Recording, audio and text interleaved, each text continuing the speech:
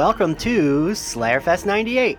I'm your host, Ian Carlos Crawford, and today I'm joined by special guest co-host Scooby and Duchess.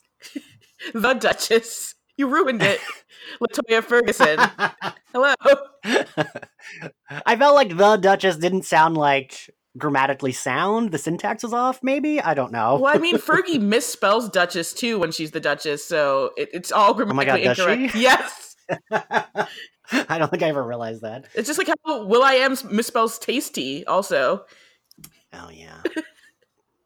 How are you doing, Latoya? I'm doing great, spelling aside. How about you, Ian? I'm all right. I'm glad to have you back. Glad to be back. And today we have some special guests, Latoya, don't we? We do. Our first guest is editor-in-charge at Gigantic Sequins, a PhD candidate in English and Ian's BFF.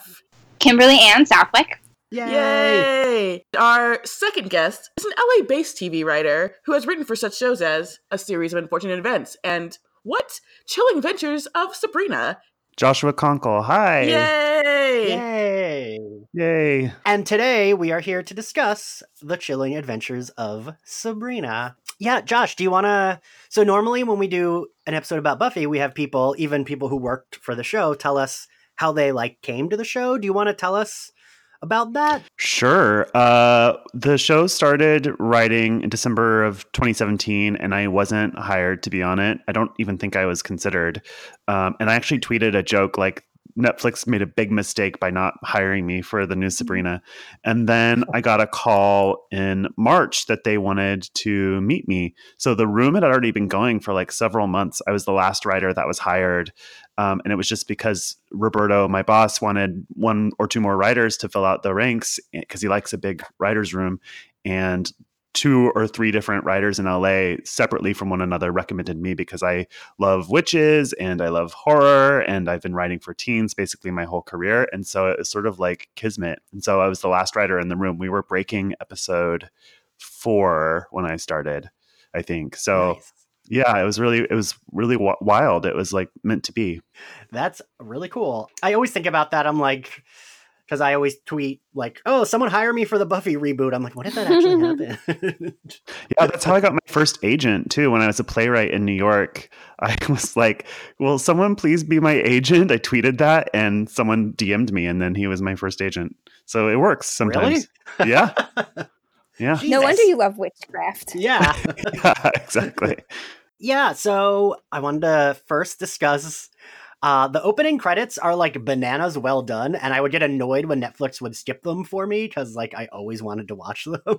The animation, the music, it's all really cool. Yeah, so when you were in the writer's room, how did they wrote the episodes, but had they already filmed those episodes? No, usually for Netflix shows, you write all of the episodes in advance and then go into production. But because we have to kind of share Roberto with Riverdale, we work more like a network show. So we're in production as we write, which is unusual for Netflix. Oh, I always wondered that. I think the pilot is really good. I think it's a really good first episode. I was wondering the decision to almost we're almost mid-story, right? She's already a witch. There's no discovering that she has powers moment. It's like she's always grown up with it. Also, her and Harvey are already a couple. Yeah, I wanted to know, was that a conscious choice? Do you think that was to get it all moving, or yeah, just because that's kind of how it is in it's comics? Roughly the story from the comic book. So there's that. But also, one of the things they teach you when you study writing is that your story should take place it should start at the last possible moment because that's how you get the biggest drama out of a story. So you want to have your characters right on the precipice of something big. When I was writing plays, the thing that my teachers would always say is that plays don't take place on normal days. There needs to be some big event or something big about to happen. Otherwise, there's no drama. It's funny. I rewatched the first episode before this, and I noticed how the exposition about just things we need to know as watchers, I didn't notice the way that they snuck it in. When I was first watching it, it was just so well snuck into that first episode. Just them explaining certain things about, I guess, being a witch or, Sabrina's history, her family history and everything. And I just wanted to say I thought that was particularly well done, considering I never noticed that they were, oh, here's the exposition the first time I watched it, only the second time. Thank you. Yeah. Yeah. I think the first 2 episodes kind of operate like a movie. And in fact, a lot of us in the room wanted that second episode to be called October Country Part 2, because they really are separate from the rest of the series. They are very much of a pair, I think. Yeah, no, totally. When I rewatched a few episodes for this podcast, in my head I was like, oh, like she doesn't sign the book in the first episode, and I was like, oh no, that's not till the second episode. Yeah, and like in my head that was all the first episode, but it's not. The opening is so good, right? Because they're discussing horror movies. Miss Wardwell is like kind of going through a horror movie situation, and it's I don't know, it's all really like, I don't know. I feel like it really sets up the show, right? Because you know that there's going to be a lot of homages. There's going to be a lot of like self-aware references, which y'all did and I loved. And then, it's like cute. Then she like kisses Harvey, goes in and plays the Ronettes, Be My Baby. Yeah. It's just really cute. Thanks. I thought that their analysis of like the film they just watched sort of invites watchers in to do the same thing. It's like, this isn't just a normal like fun show. Like you can also like really pay attention and get something more out of it. Yeah, and the pilot is really good at setting up the tone and aesthetic of the show too. Like, unlike some shows, and you may like Sabrina or dislike Sabrina, but one thing it has going for it is that it's a fully formed, cohesive show right out of the gate. Like it knows exactly what it is. It's very sure-footed. It may not be for you, but you can't deny that it's like a complete cohesive package right from moment one. And a lot of shows aren't that way. Buffy's not that way, frankly. That's funny because I was going to say that I feel like Buffy, the characters are fully formed. It's the like story that they don't quite know where they're going. The story and the look and the budget. Yeah. Right. Yeah. And that's not a slam against Buffy. No. Buffy's my favorite show. It's just anyone, who loves the show knows exactly that first season. It's a chore. It is. Ian forced me to watch Buffy by telling me they were going to kick it off Netflix, and I had to watch it many, many, many years ago before they got rid of it. And he was like, you just have to make it through. I was like, the first season's just kind of weird. He's like, you just got to keep going. And I was like, yeah, you really do have to push through. I only did it because I was unemployed one summer and I had the DVDs and I just literally had nothing else to do and no money to go anywhere. And so that's how I experienced Buffy. I mean, it's good. It's just, again, they had no budget. Yeah. People complain about the HD conversions, but it makes the first season a lot more watchable because like when you watch it on Hulu or like on DVD, it is so dark. I saw a tweet that was like, oh, like all of Buffy was lit by like one single candle in season 1. And I feel like that's that's you got a text from me. I was like, it's too dark. And you were like, what? And I was like, it just looks dark. So yes, I would prefer those HD versions. I actually miss, horror shows looking too dark. Like, the first couple seasons of Supernatural and like the early seasons of Buffy. And even I feel like Sabrina, it gets the darkness right. It's like, it's not all obviously under the cover of night, but it's dark when it needs to be. Yeah. Yeah. Yeah. I've seen a lot of people complain that Sabrina is too dark on Twitter. But I'm not sure if that's just like their TVs or whatever, because it looks beautiful on my TV and my laptop. Sorry about your TV, but yeah, get a better TV, you poor.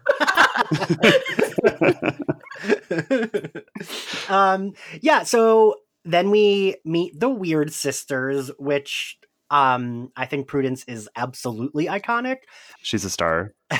Josh, I wanted to ask you, so I constantly say this. One of our former guests from season 5, Angelica Jade, wrote a piece for, I think, Vulture, where she said, like, it reminded her of Cordelia Chase, and I constantly felt that watching the show. Like, their relationship was very Buffy Cordelia, where, like, Cordelia's, like, the popular hot mean girl, but, like, she'll help when she needs to, but she's not happy about it. Yeah, it's an apt comparison, I think. And just like Cordelia, as the show goes along, you realize that there's a softness to Prudence and there's a depth to her, especially, I mean, not to get ahead of ourselves, but in episode 7, where it's sort of focused on Prudence, you really come to understand that she has a deep faith in her religion and she's got all this depth and intellect. And she's a great character. And I think Tati Gabrielle is a movie star from like the 40s. Yeah. In like the truest and most classic sense. Yeah, I think she's great. I do think another, I'm gonna try not to bring up Buffy like a million times. I do think another, like, for me, a thing that like works for this show is that like, and like not to pump your ego too much, Joshua, but like I think the writing is really great, but then also the actors are really great. So it makes like a perfect combo. And not a lot of shows get that. Like there can be like, oh, these are really good storylines, but like, oh, that actor isn't that great or something like that.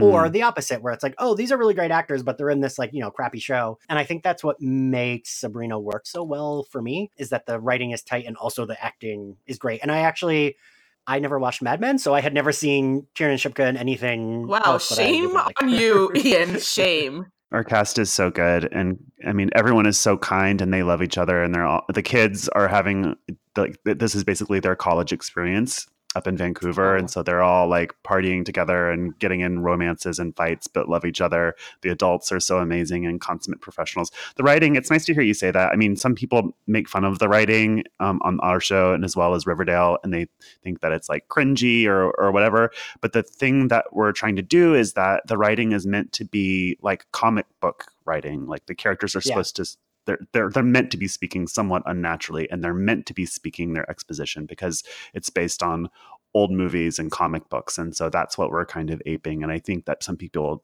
don't really understand that. I think the characters have enough depth that it's okay that they speak like that. Yeah, I think so too. Yeah, I think so too. And also, like, with the ants, I've seen people like say about that on Twitter, but it's like, well, but the ants are supposed to be like literally hundreds of years old.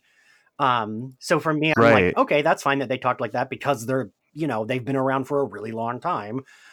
So like, okay, I don't know. I feel like with a lot of shows, anytime there's like a supernatural element or someone's like, been alive for a really long time, I'm always like, okay, sure, they can have like this quirk that's maybe anachronistic, but that's fine. I don't know. Is that why Hilda is British? That makes so much more sense. That's what I was just going to say. I mean, it's the same with their accents, like people ask that question. It's like, who knows? They're hundreds of years old. So they could have been on different continents when, And I feel like people who ask that aren't surrounded by people who have accents or are coming from another land. Like my mother has been out here for over 30 years. She's from Nigeria. She no longer has her accent, but we have family who've been out here the same amount of time. They still have their accent. It's just how it is. Yeah, that's true. Yeah, it's true. Yeah. Some people can't get rid of their accents and some people can. That's actually true. I hadn't thought about that. My grandma, who Kim had met, she had been here as long as my mom had been here, and like more of her life spent here than in Puerto Rico.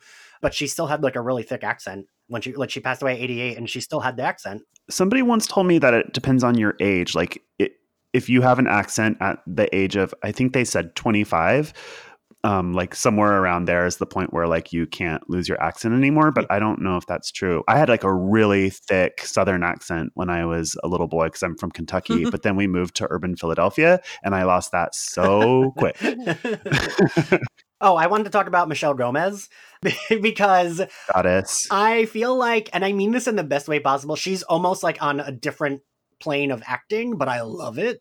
Yeah. Like it feels very like self-aware camp, and she's just always in a shadow, like stroking her hair, looking wonderful. I know. I really want there to be a super cut of any time that she ends a scene by like disappearing behind a bookshelf or behind a curtain or whatever. Like, it's so amazing. We laugh about it all the time. And like the thing about her, whenever you write an episode as a writer, you go to set and you kind of produce that episode. So the thing that we're always told with Michelle is that like the smallest thing from her is so big. So you're always like trying to get her to do things like small and subtly, because just like the flicker of an eye is like the hugest thing from her.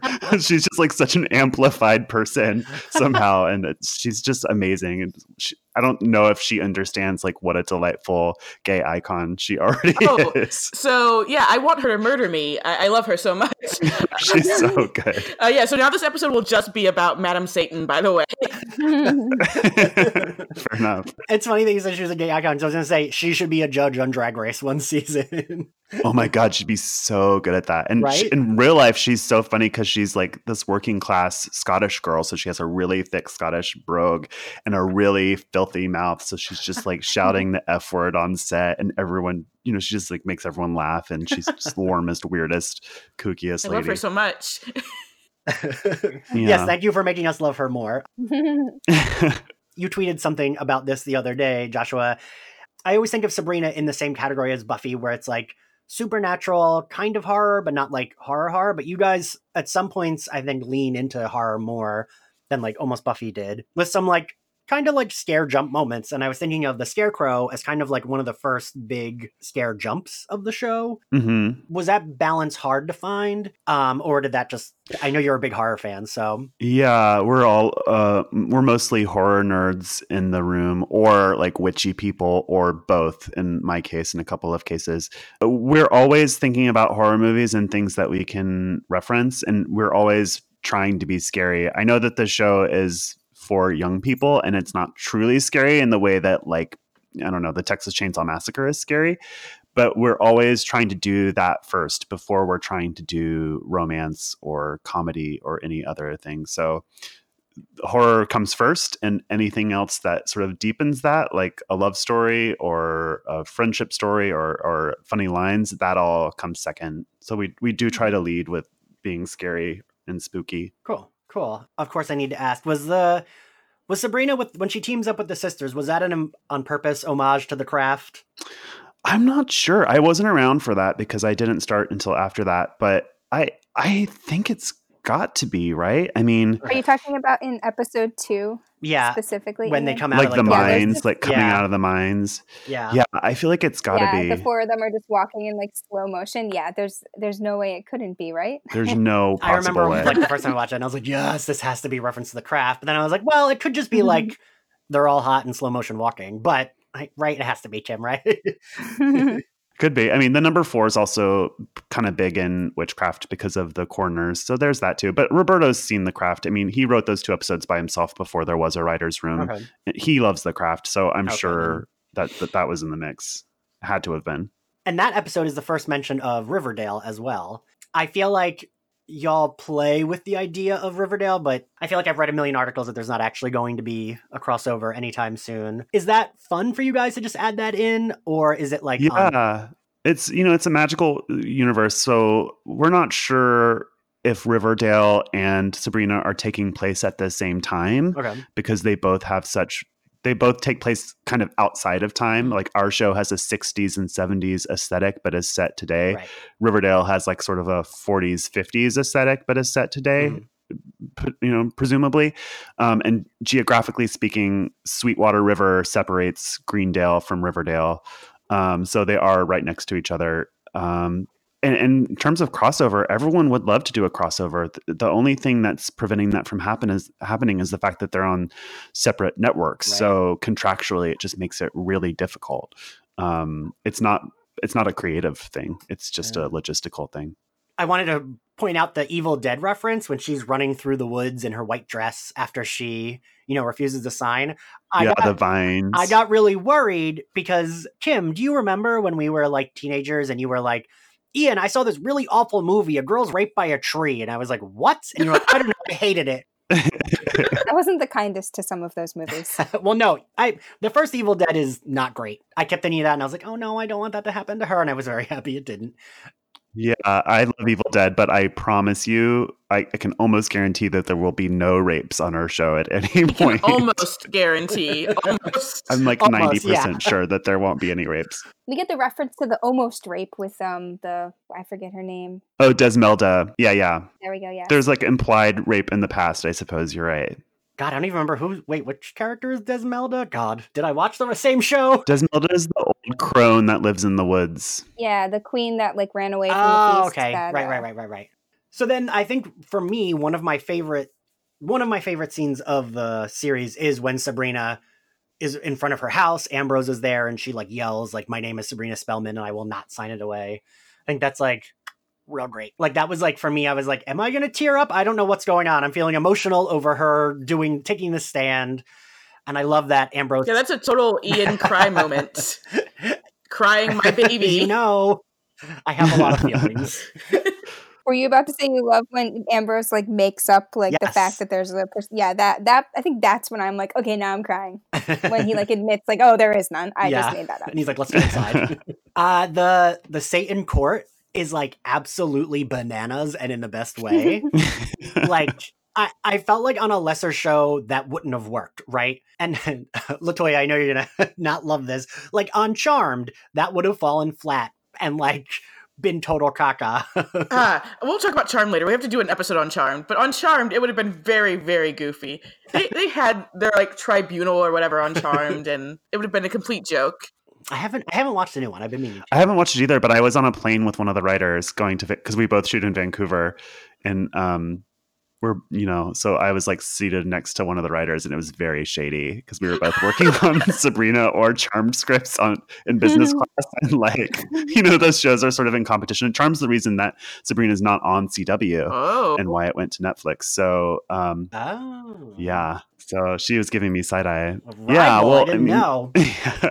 Roberta was like, "Please don't put my witch show on a network that has 2 other witch shows. Like, can we please not do that?"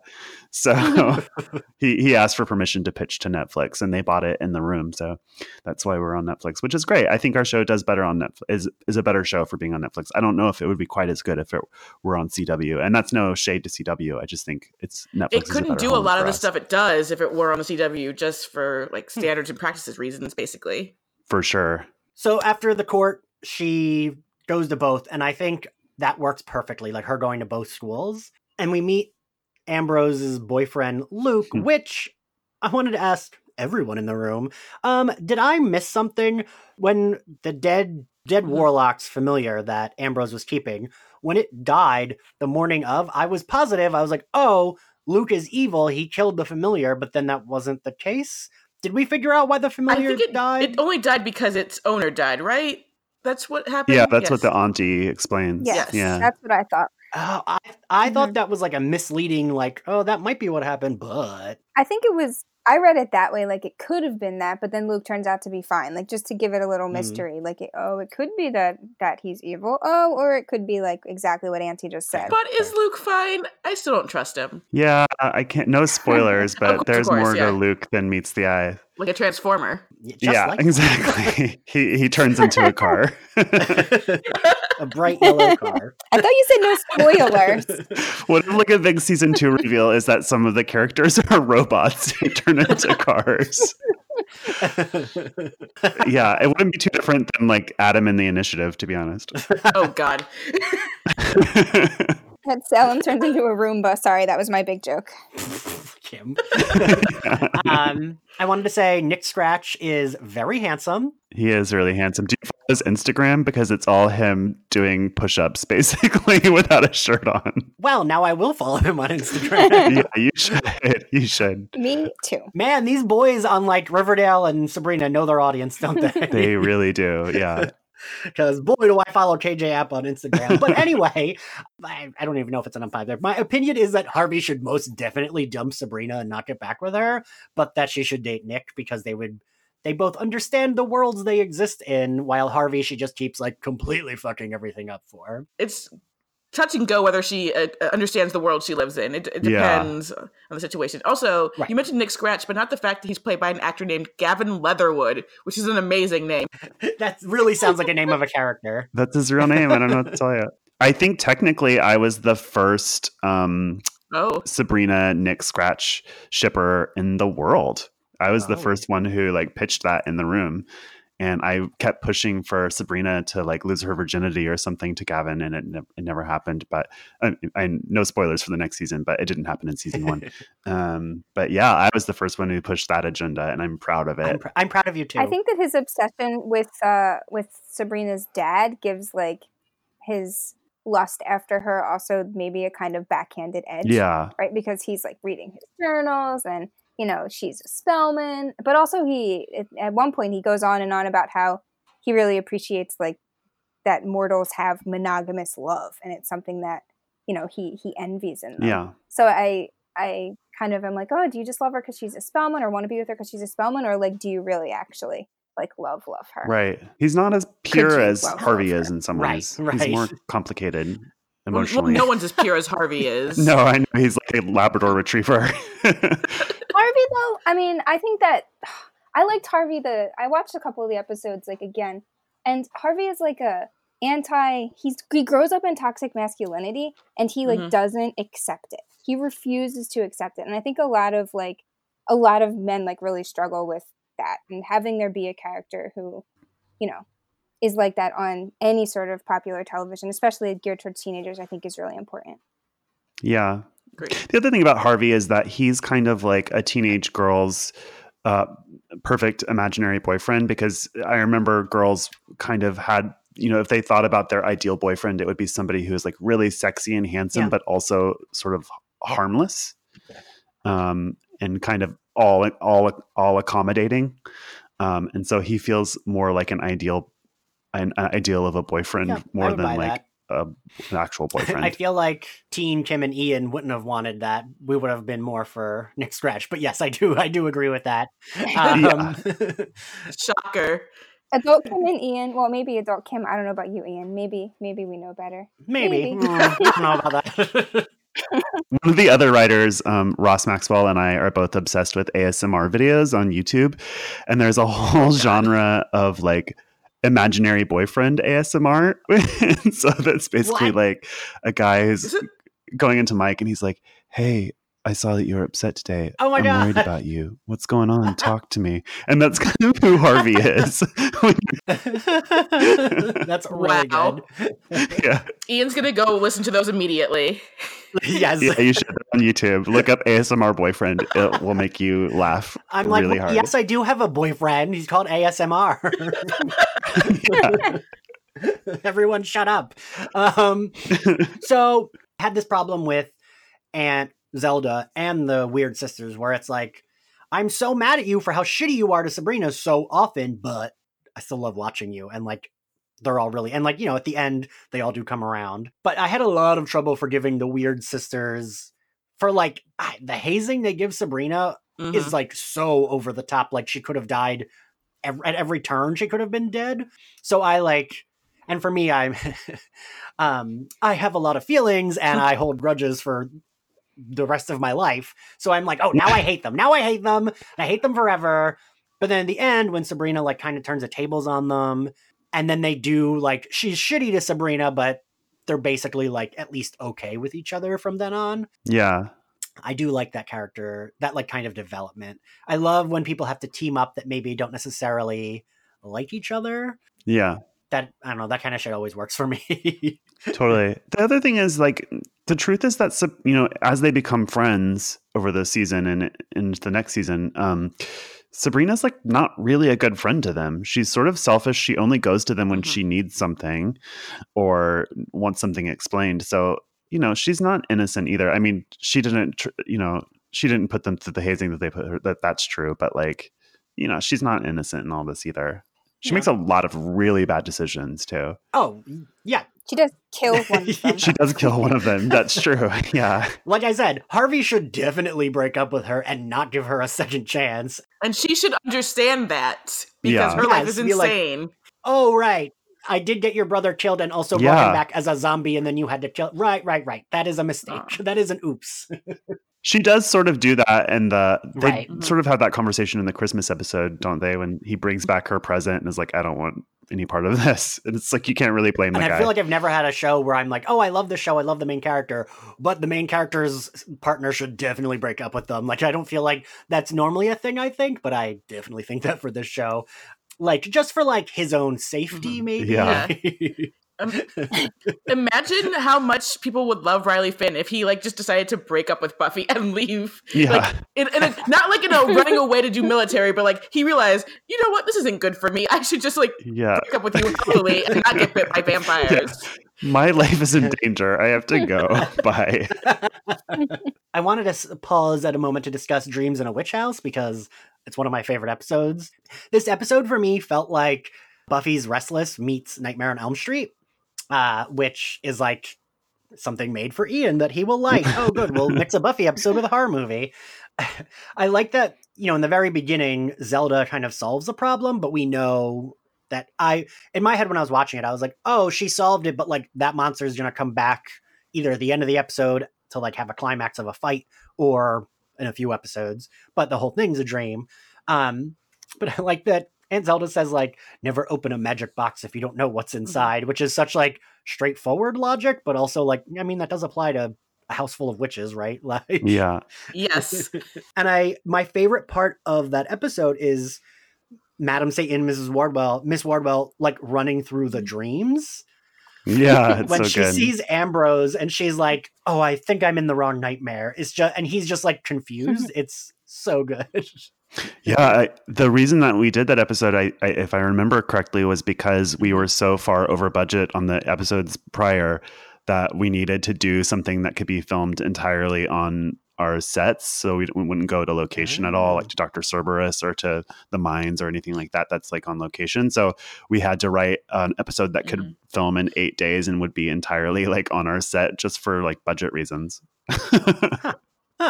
Yeah. I love so that. like the mother of invention is necessity, you know? Well, so you worked on a few shows, Joshua. Is that kind of common? Like, oh, we need to like save on budget, so we're gonna try to make a episode shot in this one. Yeah, scene? there's all sorts of, you write these scripts with the best intentions, but sometimes your line producer who's responsible for the budget will be like, oh, well, we can't get this location, or we don't have this actor. And so you're always having to like rearrange the story to fit what's available. And our show has a massive budget. So the less that your budget is, the more that becomes true. So it's not as true for us as it is for like, some, I don't know. I don't want to call any shows out for having a small budget. That's shitty. But, Well, like a smaller show. Let's say that. I'll do the thing. So like watching Bird Box, which I did love, and watching Velvet Buzzsaw, which I did not love, I think that both of them very much like spent their budget on getting big names, because the shows actually only have like 3 different settings. I mean, the movies, like in Velvet Buzzsaw, it's like we're in that art studio most of the time. And in Bird Box, they're in that house for a really long time. Then they're just like in the woods. They got these big names, and I'm sure none of them were cheap. And, I'm sure John Malkovich for both those movies was like, all right, you can have me for 2 days and I'm charging you $1 billion. And they were like, okay, great. Yeah, basically. Yeah. Exactly. Yeah, so that's one of my favorite episodes of the season. And then, yes. Which dream do you think is the scariest? Like, which nightmare would you not want to be trapped in the most? I'm curious what some of your answers are for that, but particularly you. Because I thought about this earlier. I feel like the dream that I would have is either Sabrina's, or I'd have Aunt Hilda's, and I'd be like sewn up to like an ex-boyfriend I hate. Kim, how about you? I think Aunt Hilda's is the scariest. Yeah. Yeah, I think just that weird thing that's like inside the principal, like that's enough. Right? Yes. Like at that moment I'm like, okay, like you're really excited to not be a virgin anymore. LOL, is she a virgin IRL? We don't know. I mean, she's hundreds of years old, but she's always with her sister, so it makes hundreds sense. of years old, right? Also. And then like all of a sudden, like you're like attached to your extremely mean most of the time sister, to like on top of it, like ugh. Wait, so yeah, I want on that, which I'm going to ask both of you, Latoya and Joshua, what your dreams would be. I wanted to point out that because like I knew the show had queer writers and I knew that it was like queer friendly, I really kept waiting for there to be a twist. Like around now, I was like, okay, that's definitely not the case. But I kept waiting for it to be like, because Hilda and Zelda have been around for so long that like, they were around when people would like be murdered for being gay. And like, I'm sure the like witch patriarchy of Satan didn't like gay people.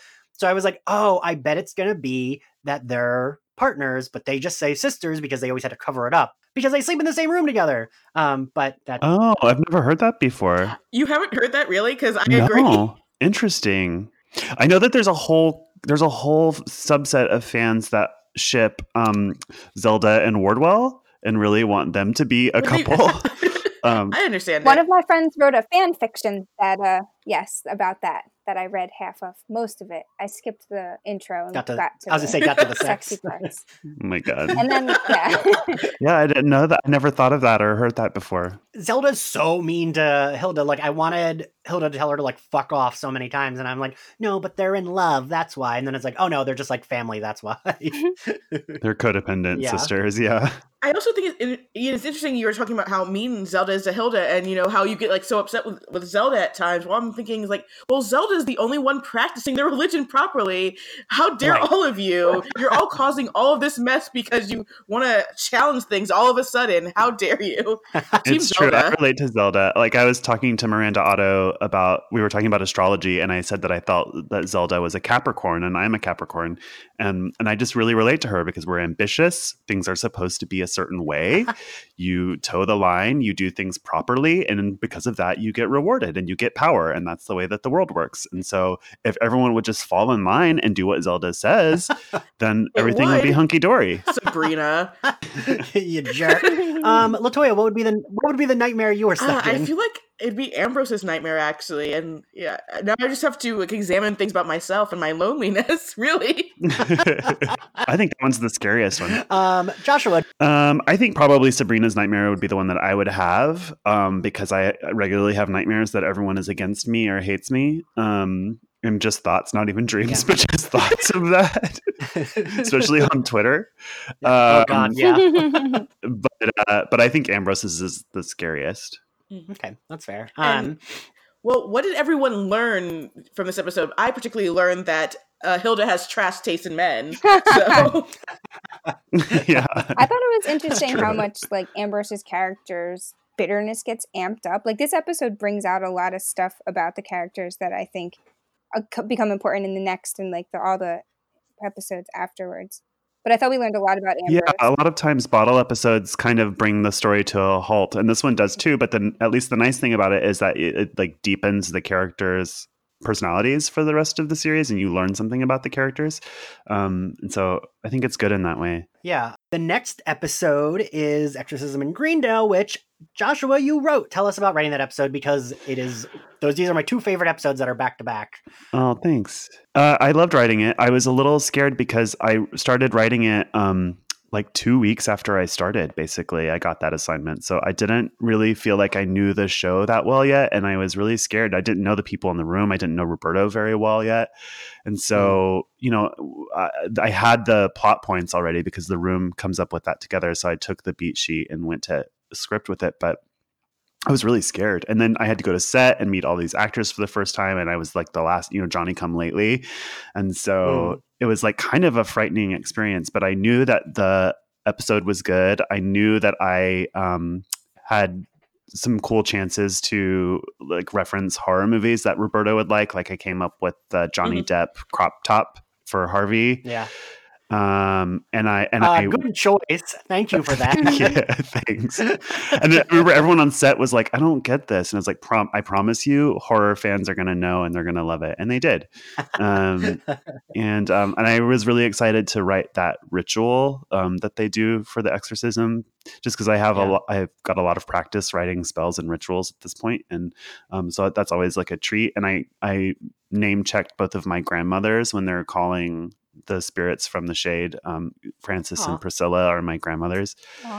So it was really fun to research like famous witches and to write that ritual. And so I was really excited about that. That's cool. Yeah. Uncle Jesse says, how rude.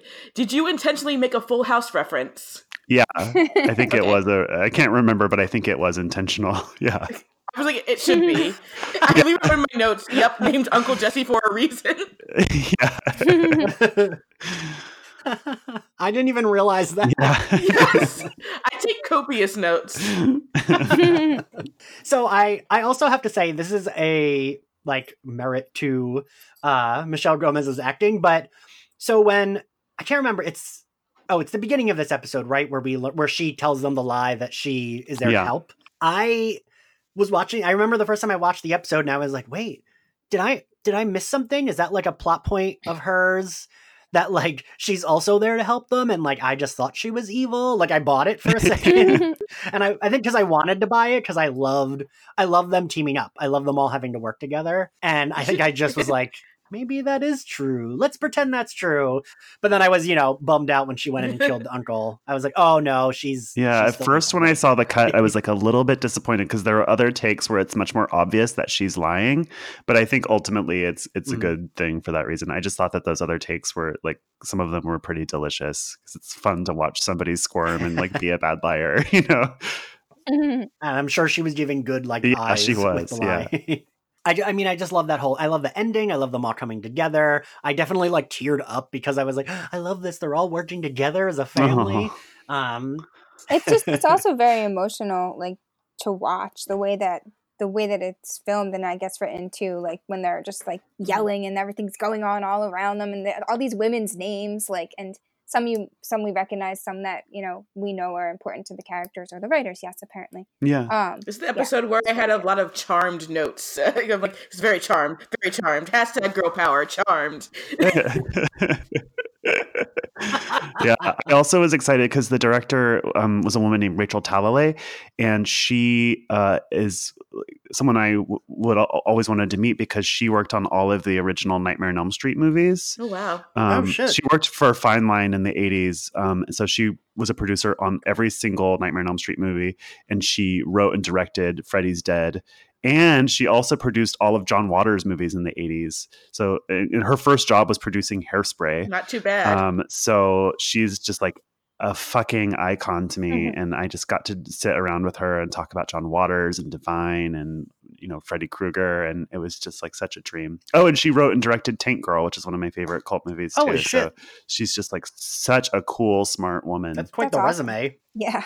Yeah. I also have to say, wait, is it this episode we're introduced to Susie's ghost? What is it, grandma? Aunt. I don't think so. Not yet, I don't think. Mm-hmm. No, we learn about her family's history, the Uncle Jesse, his past Okay. that the dad describes to somebody at some point. I wanted to talk about having the character Ben Button from Riverdale on Sabrina when Miss Wardwell orders a pizza, and that perfect scene of her answering the door saying, "My, that looks like a heavy pizza." Yeah. and we know she's going to eat this guy. And to be fair, I hadn't caught up on Riverdale. So of course, I Googled to see if there was any references, and then the internet told me, and I was like, shit. And I read every theory. Joshua, do you want to talk about that? There's no meaning to it. Everyone just likes that actor, and so they cast him in this bit role. There really truly was no intention to do a subtle hint or crossover, and it was sort of wild to watch those rumors fly.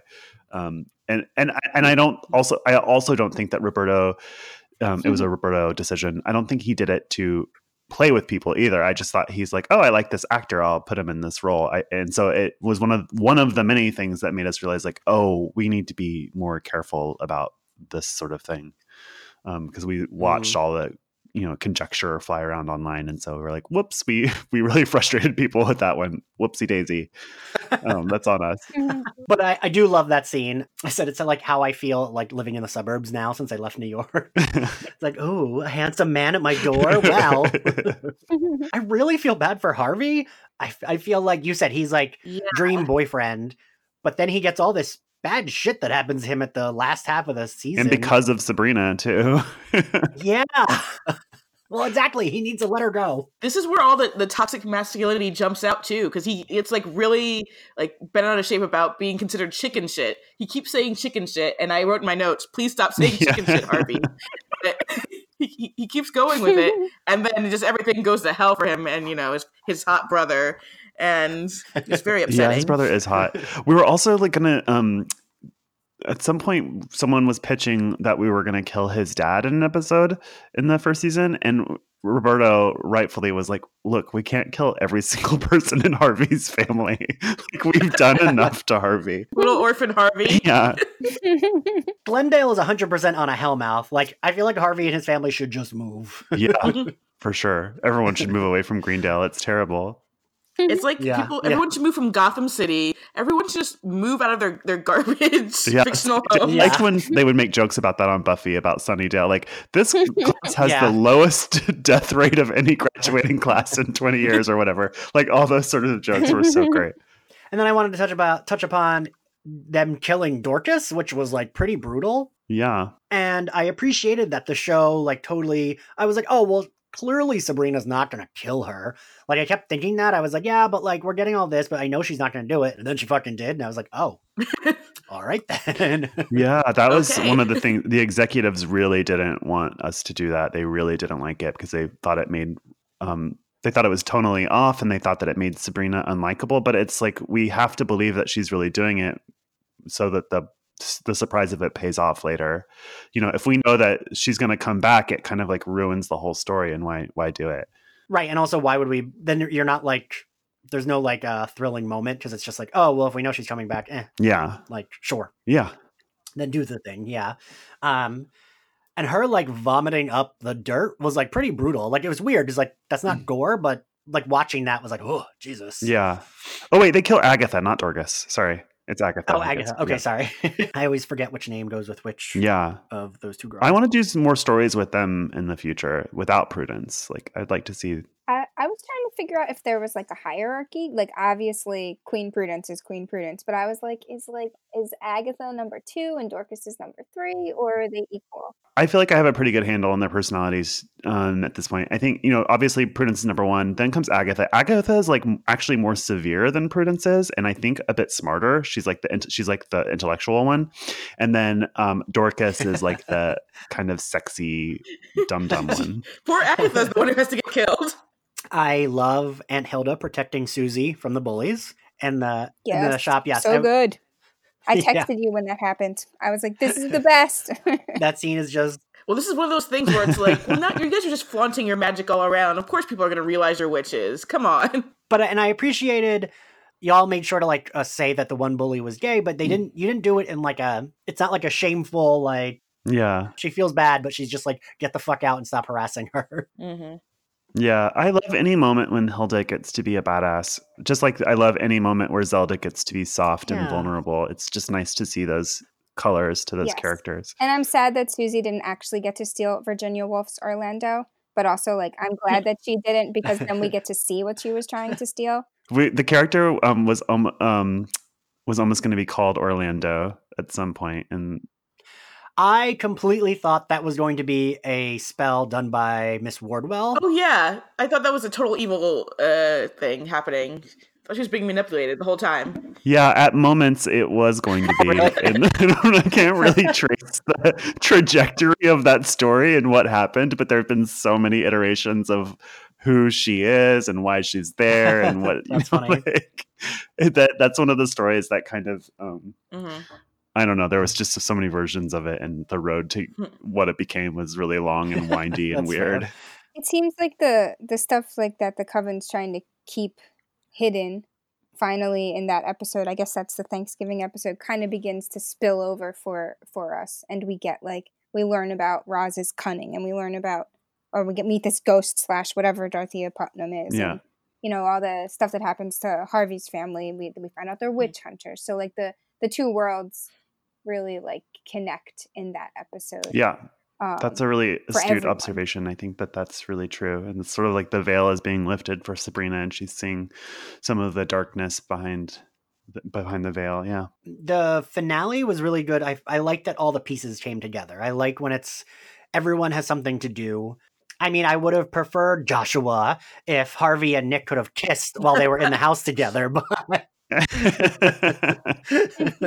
who wouldn't prefer that? There are lots of posts on Instagram of them kissing, though. So once you follow Gavin, you'll get your content that you so much desire. Thank you. Yeah, you've made Ian's day. Jesus. I'm Madam Satan, lonely in the suburbs. Give me a break, everyone. Yeah. Aw. Don't awe me, you jerks.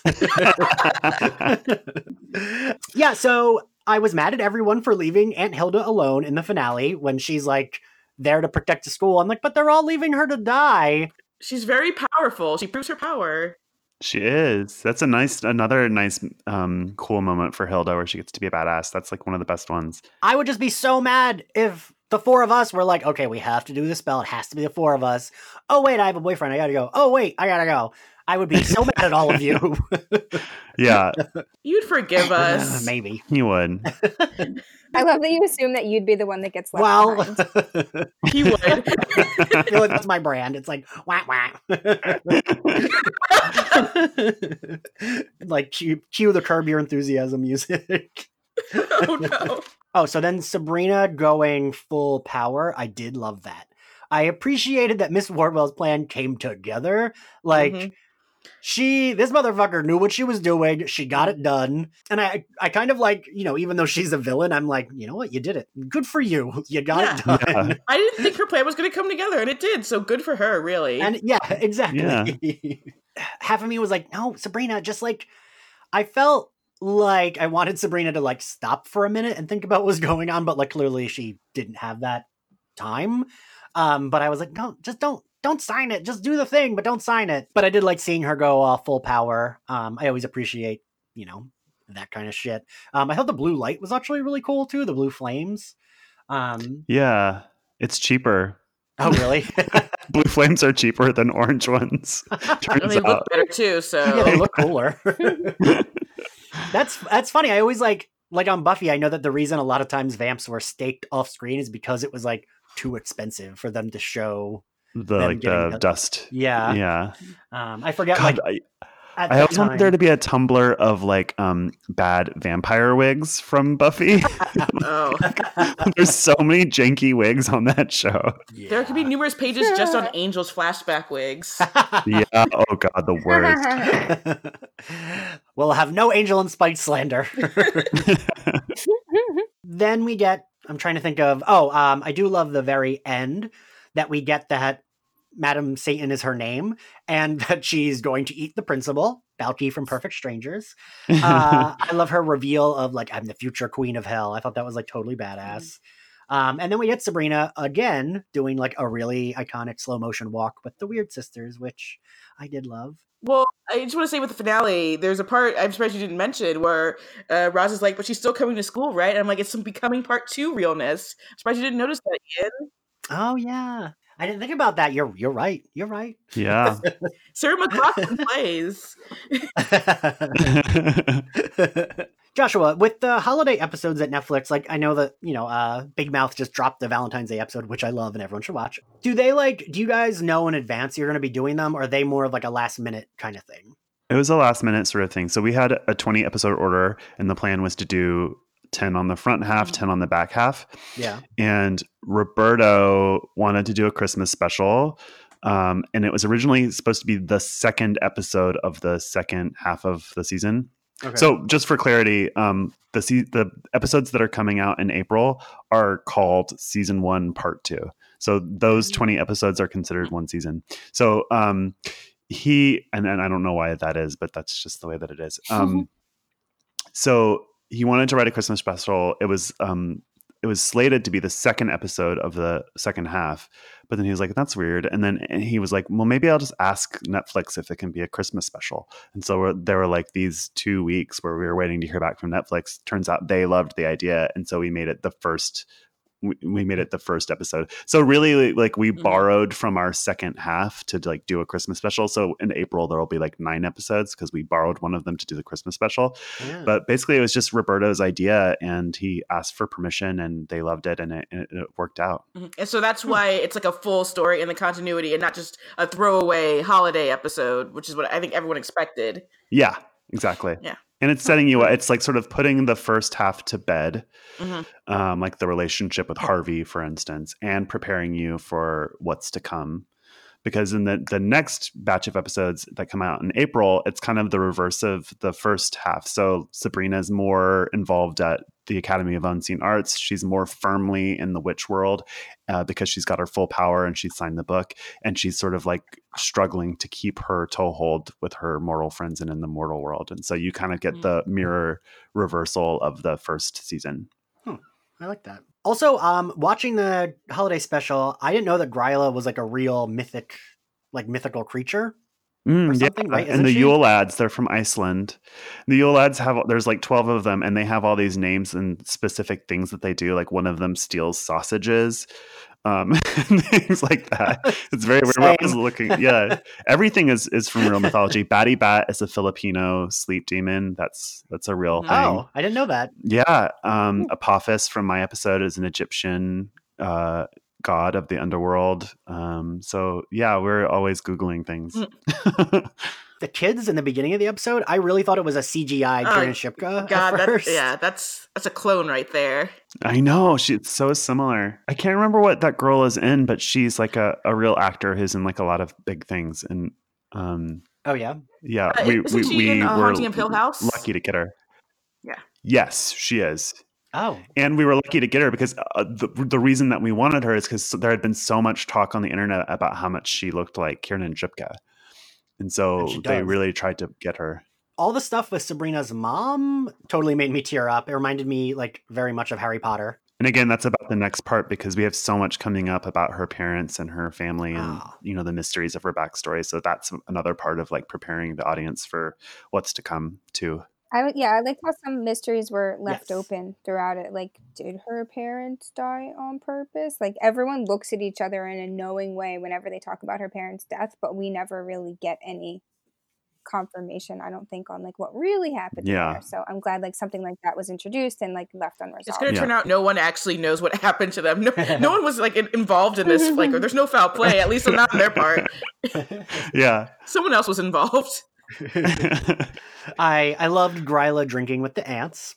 When she's like, "Do you have any gin?" I thought that was great. I appreciated that this episode was like, it was a standalone, but it still Mhm. also progressed the plot, which is what I like about a standalone episode. The baby, I want to discuss the decision to have like, so we end on Lady Blackwell gives birth, and Aunt Zelda has now taken the twin girl, right? Because she doesn't want it to be the baby to be put to death.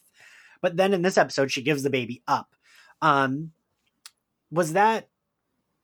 I don't even know how to like make it.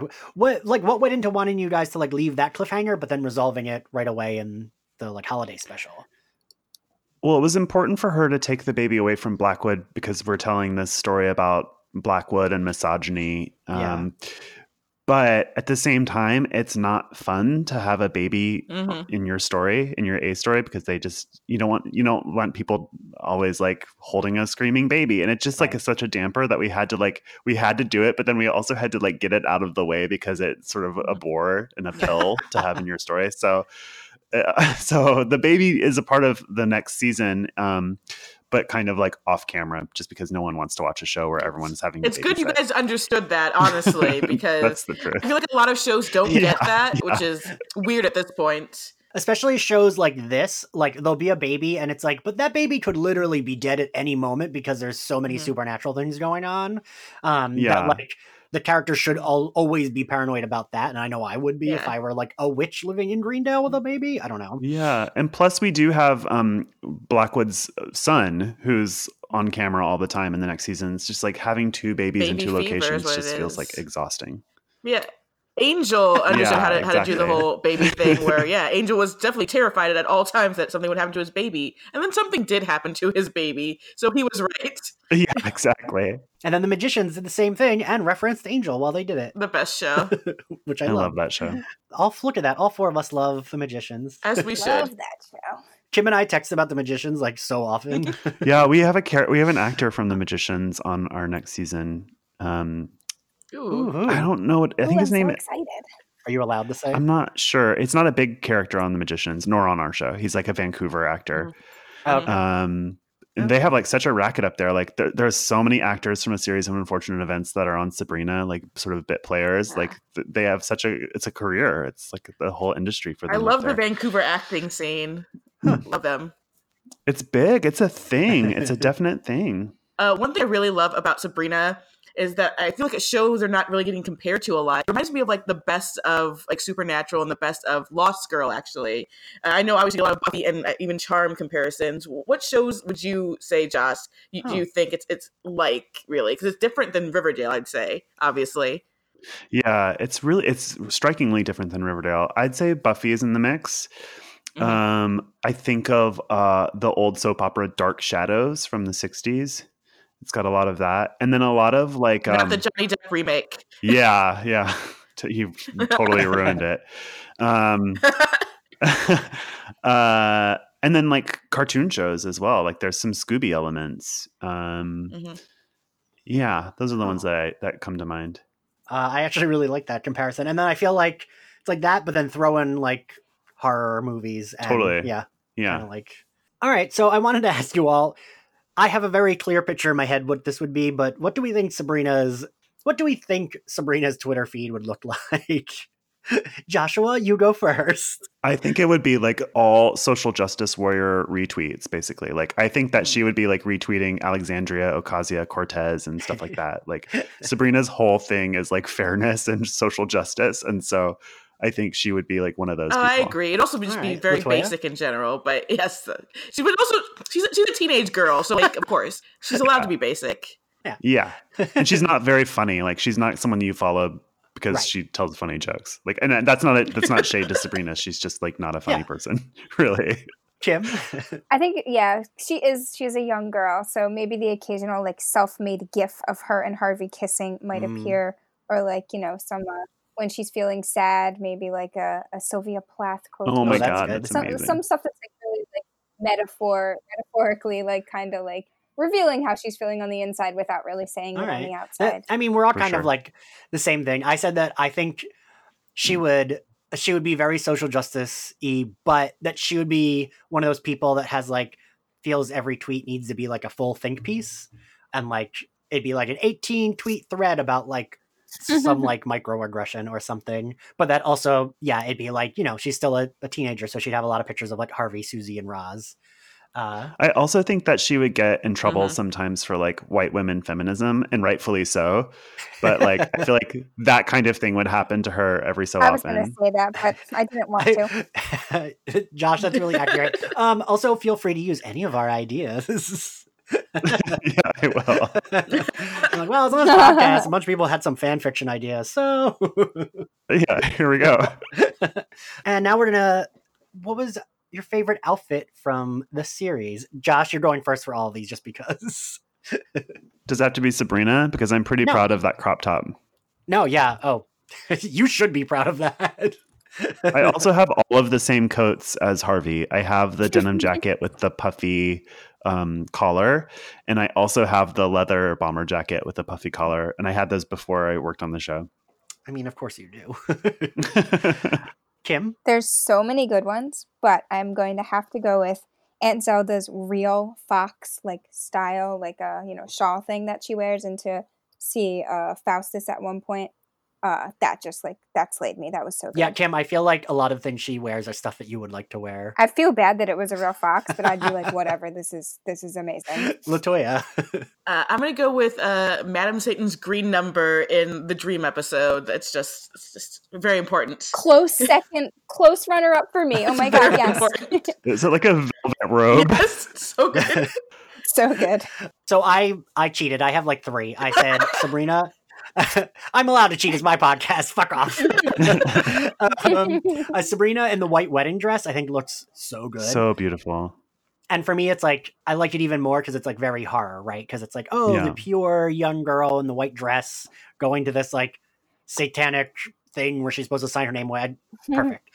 Everything Prudence wears, I think, is great Mhm. because I love her style. Her finger waves are so beautiful. Her what? Her finger waves, her hair. Oh, yeah. And I love it. Also, Mhm. so not only does her hair look good when it's like that, but then I also love the shaved down look that she has in the holiday special. Yeah, that's her. I That's her love it. new hairstyle for the next season. Yeah, I love that look. Yeah.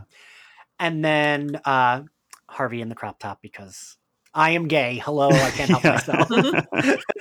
Her red coat is pretty iconic too. I mean, Yeah.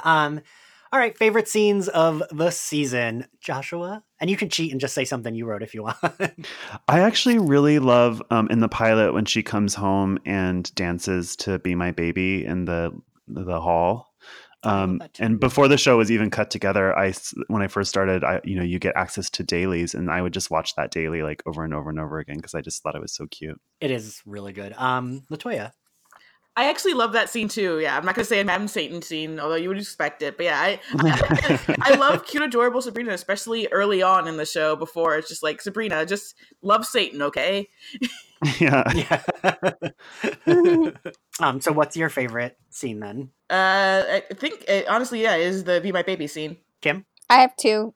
I know it's not my podcast, but 2 totally different scenes.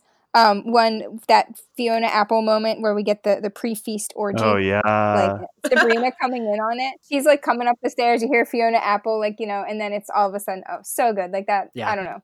And I just love that. And then on the total other end of things, Aunt Zelda bursting in for the ritual in episode what is it? 6. The exorcism Yeah. episode. Yeah. Yeah, 6. That moment just really, I don't know. Oh, thanks. The whole ritual is really great, and her bursting in, I think, really that was great. Thank great. you. That orgy Yeah. scene. I don't think you could have that on the CW. No, for sure. I think for me, my two favorite scenes are Sabrina yelling about not signing her name outside of her house, and then Aunt Hilda taking down the bullies to save Susie. Yeah, thank you all for joining us. Joshua, thank you for coming on to talk about what you do for a living. Thank you. It's a pleasure. Yeah, and Latoya, thank you for being a lovely co-host. Of course. If you all liked Slayerfest 98, feel free to, you can find us on iTunes, Podbean, Stitcher, SoundCloud. You can subscribe to us, and if you like us, feel free to rate us.